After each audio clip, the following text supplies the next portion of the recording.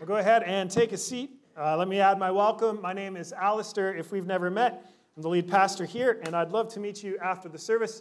A couple of quick things. Sometimes you don't realize that what your soul really needs is a melodica solo.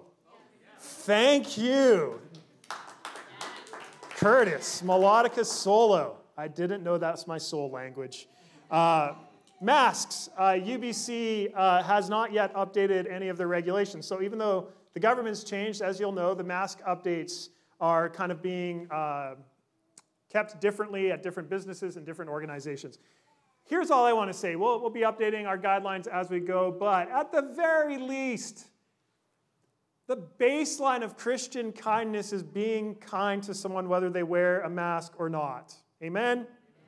So there's going to be different levels of comfort in society moving forward. Just put on a mask if someone's uncomfortable. Like, if you can't do that, you really need to consider what it is that we follow a Lord who came to seek and save the lost, who gave his life as a ransom, who came not to be served, but to serve. So let's just continue to model a very low baseline of Christian kindness in the world when people have different levels of comfort in masks as we move through this pandemic. Let's just be kind to one another. Amen? All right, one more announcement from me. I promise then we'll get to the sermon. St. Pete's Kids. Man, I realized I'd never taught at St. Pete's Kids. So a few weeks ago, Rachel was like, "You're a bad lead pastor. You've never taught in St. Pete's Kids." And I'm like, "You're right." And so I went and I taught with St. Pete's Kids, and I'm going to do that on a semi-regular basis. I loved it. And I'm trying to think of like what your experience would be. Like when I wasn't a pastor and just attending church, and if the pastor said what I'm about to say to you, I would have been like, "This doesn't apply to me. This applies to you." If most of us, if not all of us, if you served in St. Pete's Kids just once every 6 weeks, first, it would take so much stress off of our staff. Like for 8 years, every week, I have to hear the same thing: we don't have enough volunteers. Like that's just a baseline. Like I've heard that every single week for 8 years, and I'm just tired. Our staff's tired. And like that's not your fault. Like there's a lot of need, and like we all have boundaries and different abilities to give. But once every 6 weeks. Now I know the one objection is like, I don't like kids. Here's the thing. Get over it. Like honestly, they're humans. And like there are literally scriptures where Jesus rebukes his disciples for not welcoming the children. So here, I want us to be a church that welcomes people, right? Like that we welcome people to hear about the gospel. And for a lot of us, that's a huge stretch to share our faith with people like our friends or family, people we don't know. So this is a building block of learning how to be with someone who's not like you. Someone who's vulnerable, someone who wants to just worship with you and play. And so the standard for St. Pete's Kids, just to like really set the bar for you, is like, yeah, you have to have no criminal background. So don't go committing crimes to get out of this. But that's like what we're looking for. And then when you show up, like you're not having to teach, you're not having to lead, you're not having to do anything crazy. Like you're literally there just to make sure the kids stay alive. And Miss Rachel and other key volunteers take care of this stuff. So like it's really not as daunting, as hard as you think it is. And so if all of us, like I'm dead serious, if every single person here, if you call St. Pete's home, if just once every 6 weeks you could do that for us, you would bless Miss Rachel, you would bless me, you would bless our children, and you know what? I think you would be blessed too. And so I know I'm being a little like pushy on this than I usually am, and I hope you'll take that with grace. I know that you may have reasons for not doing it, and I'd be happy to hear that. But if you would seriously consider and just realize, like, if you like, oh, well, someone else will do it, the reality is we make these announcements, and like one person signs up. And so we really need your help on this one, okay? Amen? Ish? Amen-ish? So I saw a clip on the Instagram recently of a man named Buddy Guy. He's 85 years old, and he's still playing the blues with passion. I love this.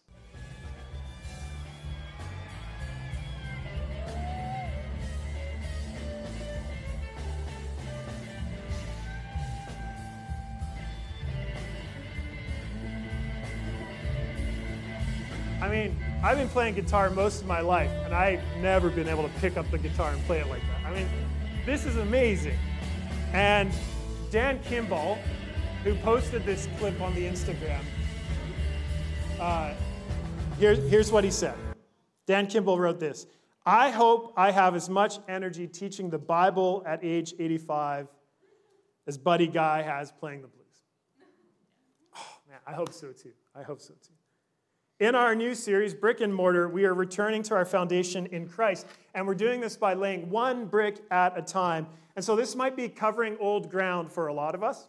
For some of us, this might be entirely new ground. It might be somewhere in between. But for all of us, we can always come back to the basics. We can always come back to our shared foundation in Christ with fresh eyes and an eager heart to be stirred afresh by his goodness. And so my hope in this series is that we might stir ourselves and sustain our awe and our wonder and our zeal over how very good our foundation is in Christ, that we might be more and more like Buddy Guy when it comes to our faith.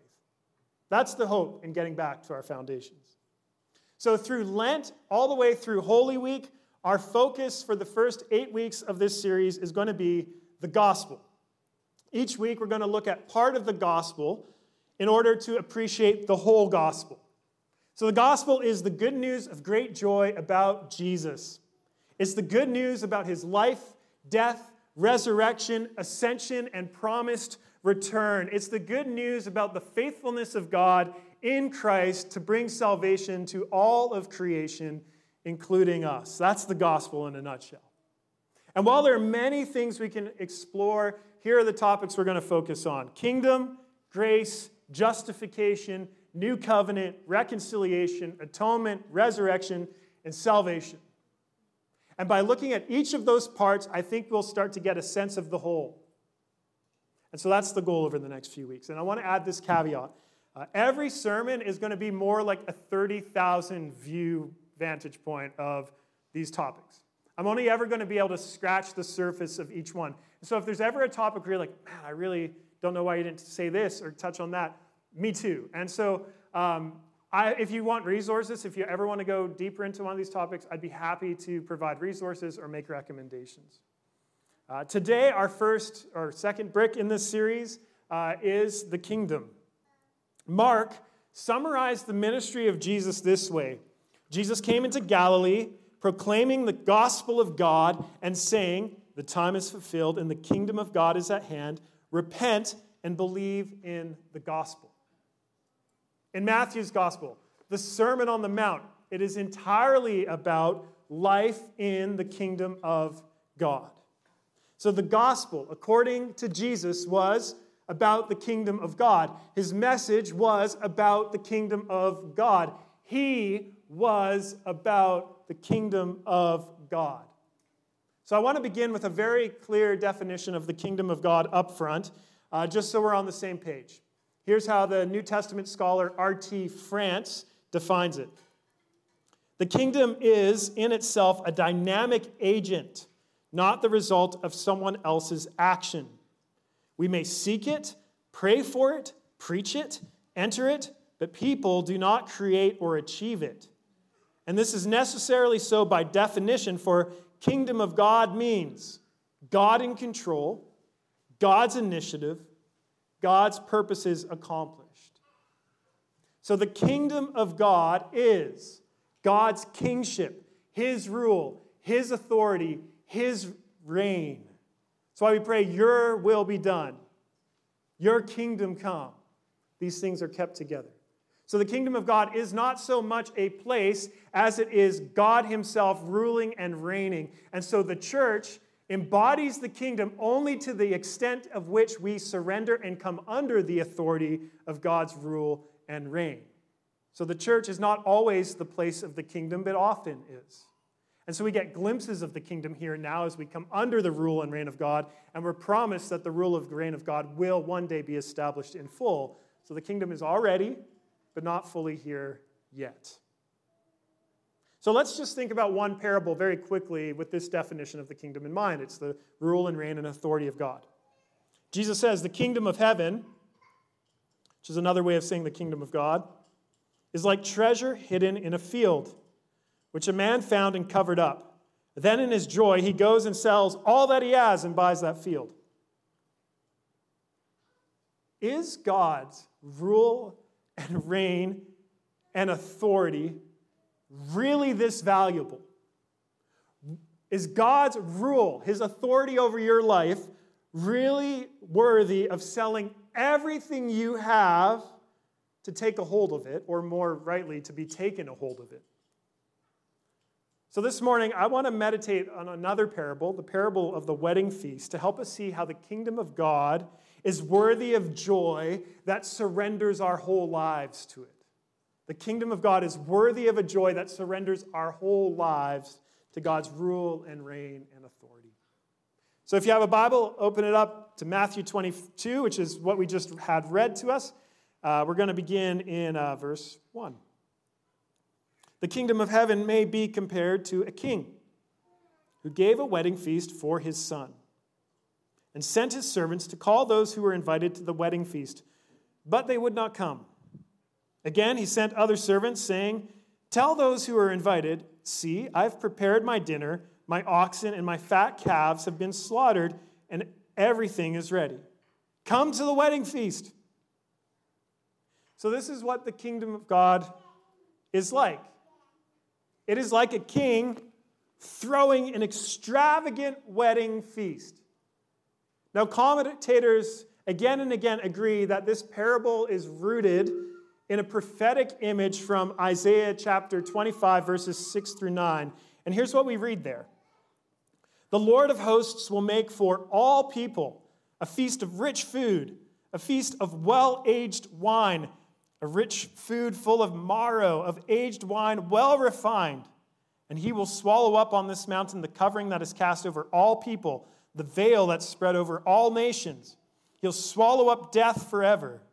And the Lord God will wipe away tears from all faces, and reproach of his people he'll take away from all the earth, for the Lord has spoken.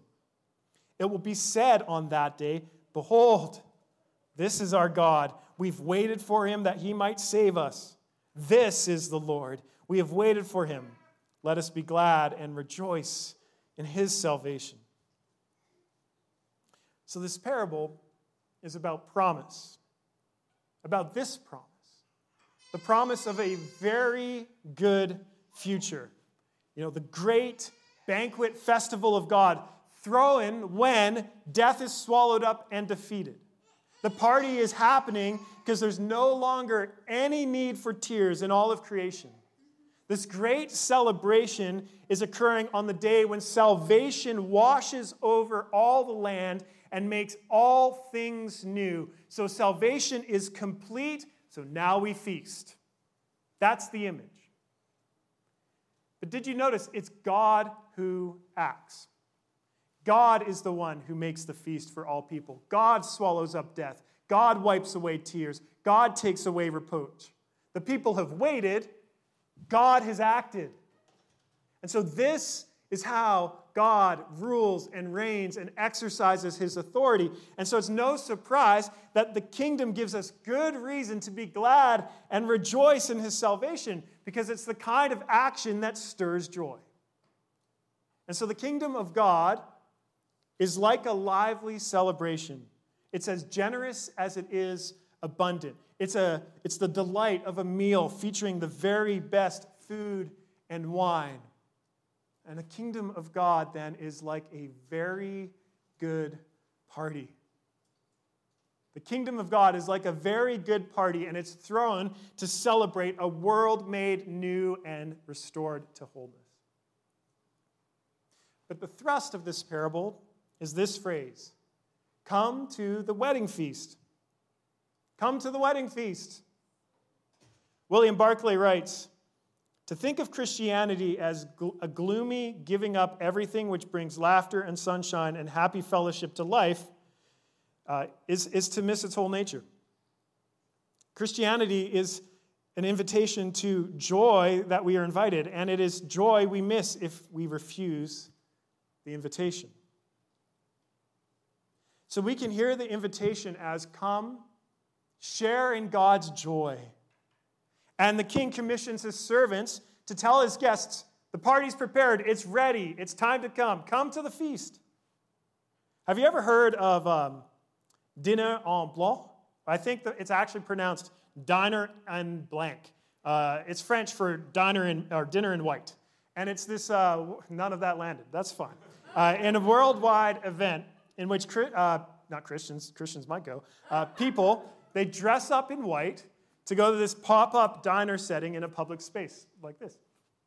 And only a select number of people who've signed up in advance are invited to the location on the day of the dinner. So you never know when it's going to happen. And if you get the invite, it's like day of. So you got to be ready.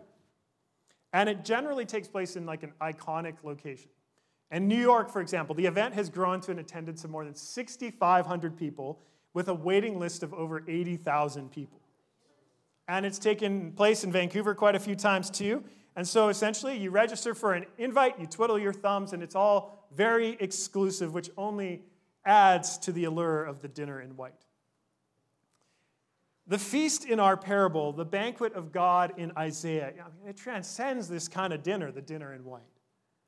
It understandably, in the parable, has an exclusive guest list. It is, after all, a king's banquet. It's for his son. It's a prestigious event. It's an event for the ages. And so the servants go out and they call the guests, but they would not come. That would be like finally getting that elusive invite to the dinner in white and saying, nah, not in the mood. I mean, it almost defies understanding. Who passes on an event that's so exclusive and celebrated? Who says no to a king's banquet? So the king, hosting the wedding, he sends out further details. Everything's prepared and ready, the very best. It's like he sent the servants out with the entrees, like, smell, see, it's good. Come to the wedding. Come to the feast. The people say, nah. They still won't come. And the parable goes on. They paid no attention and went off. One to his farm, another to his business, while the rest seized his servants, treated them shamefully, and killed them. Keeping the parable in context, Jesus, at this point in Matthew's gospel, he's critiquing leaders in Israel who oppose him. Leaders who Jesus associates with the sordid history of shamefully treating and killing God's prophets. And this is actually the third parable in a row that Jesus has spoken to them. And in the first, he calls out their blatant disobedience. The second calls out their failure to steward what has been entrusted to them, God's people, and their intention to kill God's son. And now in this parable, what's going on? He's warning them that they're actually at dire risk of missing out on God's salvation altogether, of not being included at this end-time salvation feast. So, if the leaders Jesus tells this parable to will not celebrate at the wedding of the king's son, in other words, if they will not celebrate that Jesus is God's son, sent from God for the salvation of Israel and the whole world, they will be left out on the future that God is establishing. They will miss out on the promised banquet in Isaiah. They will not find themselves at the table once the work of salvation is complete and washes over the face of the earth. But the point Jesus is making, it extends beyond the leaders of his time to us too. Essentially, Jesus says, people are going to choose their everyday life over the banquet. They will even murder my servants, which is that escalated quickly part of the parable. And people will have their reasons, however weak, to reject the invitation to the wedding banquet. And the question is, why? Like, why reject such a great feast? And I was thinking about that this morning, and our youngest daughter would not eat breakfast. And all I could think of was, why? Why? It's breakfast. It's delicious. Just eat the food. Why? Every morning. Sometimes, when it comes to rejecting the invitation to God's banquet, sometimes it's just misunderstanding. We think that the commands of God, all these thou shalt or thou shalt nots in Scripture, are restrictive, that they're not actually about joy. And so we can misunderstand, and if we're honest, in our ignorance, paints a picture of God that isn't true. We think God is controlling and he's out of touch with the times.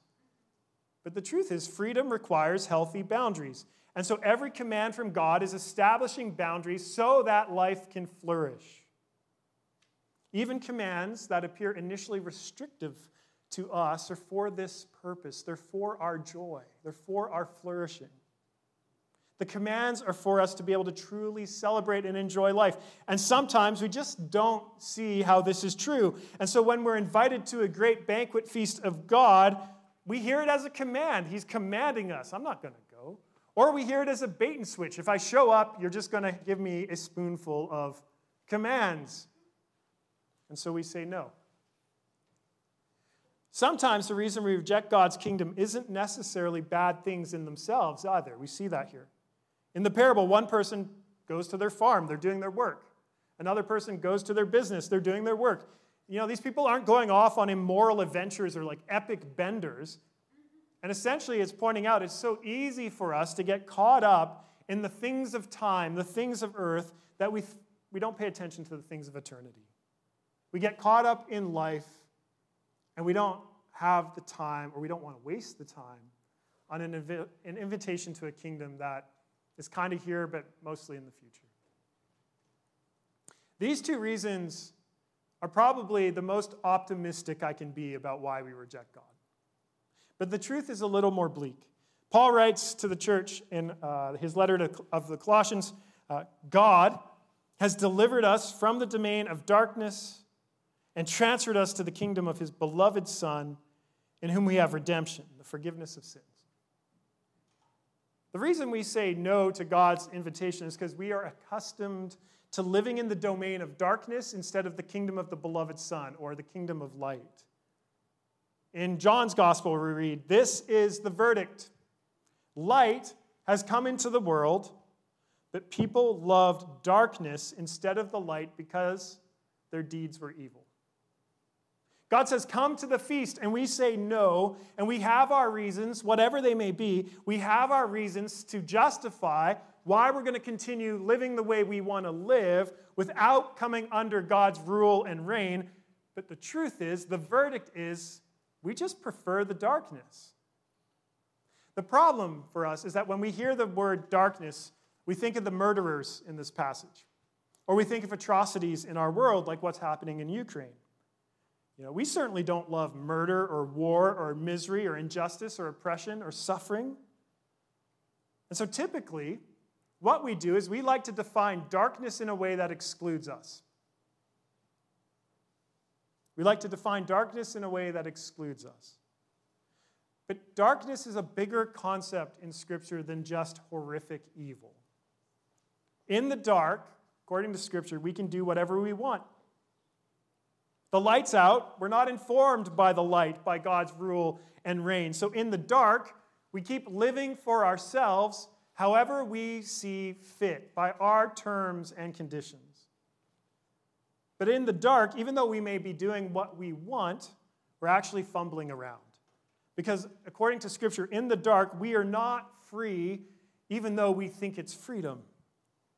We're ruled by our flesh. In Scripture, that's the whims and untamed desires of our bodies. Our desires apart from God, the flesh, we're ruled by them. We're enslaved in the dark by sin. We're deceived in the dark by the power of Satan and the spiritual powers of darkness. And here's the thing, you might not see it that way. And that's just evidence that you remain in the dark. The reality is, as Paul says, we need to be delivered out of darkness. You don't need to fumble around and just switch on a light. You're not going to find the switch. You need to be delivered out of this darkness. You need the light to come into the darkness to illuminate that you have, in fact, loved the darkness instead of the beloved Son, that you're the person who says no to the kingdom before you say yes to the Son. Which is what Paul says when he says God has transferred us out of the darkness into the kingdom of his beloved Son, in whom we have redemption. It's a slavery language. God has broken the chains of the dark. He's broken them so that you can be redeemed and set free through the forgiveness of sins. This is what God has done for us in Christ. So returning to the parable, the call, it's gone out into the world. Come to the wedding feast. Come to the wedding feast. In other words, come to the kingdom of the beloved Son. Come to the kingdom of the beloved Son. Taste the goodness of God in Christ. Taste redemption. Taste the forgiveness of sins. Taste what Jesus has offered in his body and blood on the cross. Come to the banquet being set for a world redeemed through Christ. So this is what the kingdom of God is like. Coming out of the dark into the light. But the parable continues. The king was angry, and he sent his troops and destroyed those murderers and burned their city. Then he said to his servants, "The wedding feast is ready, but those invited were not worthy. Go therefore to the main road and invite to the wedding feast as many as you find." And those servants went out into the roads and gathered all whom they found, both good and bad. So the wedding hall was filled with guests. Now, before you judge the judgment of God, remember that this parable, the king is responding to murderers, people who willingly and rebelliously killed his servants. But there is a big implication for us, of course. If you refuse to come to the wedding banquet, there will be judgment. There will be judgment. If you refuse to come to the wedding banquet, there will be judgment. We don't like that message, but it's in the scriptures again and again because it is through the judgment of God that God eradicates everything that opposes, resists, rejects, or tarnishes his good and perfect rule and reign. Without judgment, God cannot name evil for what it is, and he cannot mend a broken world. He has to judge it and call evil and darkness for what it is in order to bring about this kingdom of his beloved Son. And if we reject the invitation to the banquet, all we face is judgment. And this is part of how God rules and reigns and exercises his authority. But it is not the whole thrust of the parable. What's significant in this part of the parable is that the wedding feast opens up to unexpected guests. The unworthy. Matthew makes a point of saying it, both bad and good. This would have irked the religious leaders listening to Jesus. They already know Jesus invites people into his presence that they think he has no business associating with. Tax collectors, prostitutes, sinners. And now Jesus is saying, at this banquet feast of God, the bad and the good alike are invited to the table, which means the invitation, it's not based on morality or performance or perfection. The invitation is based simply on whether you'll show up. Will you accept the invitation? The table is set. Come to the banquet. And so the invitation we see is far and wide and undiscriminating. Essentially, God, in this parable, is showing us he's torn up the guest list.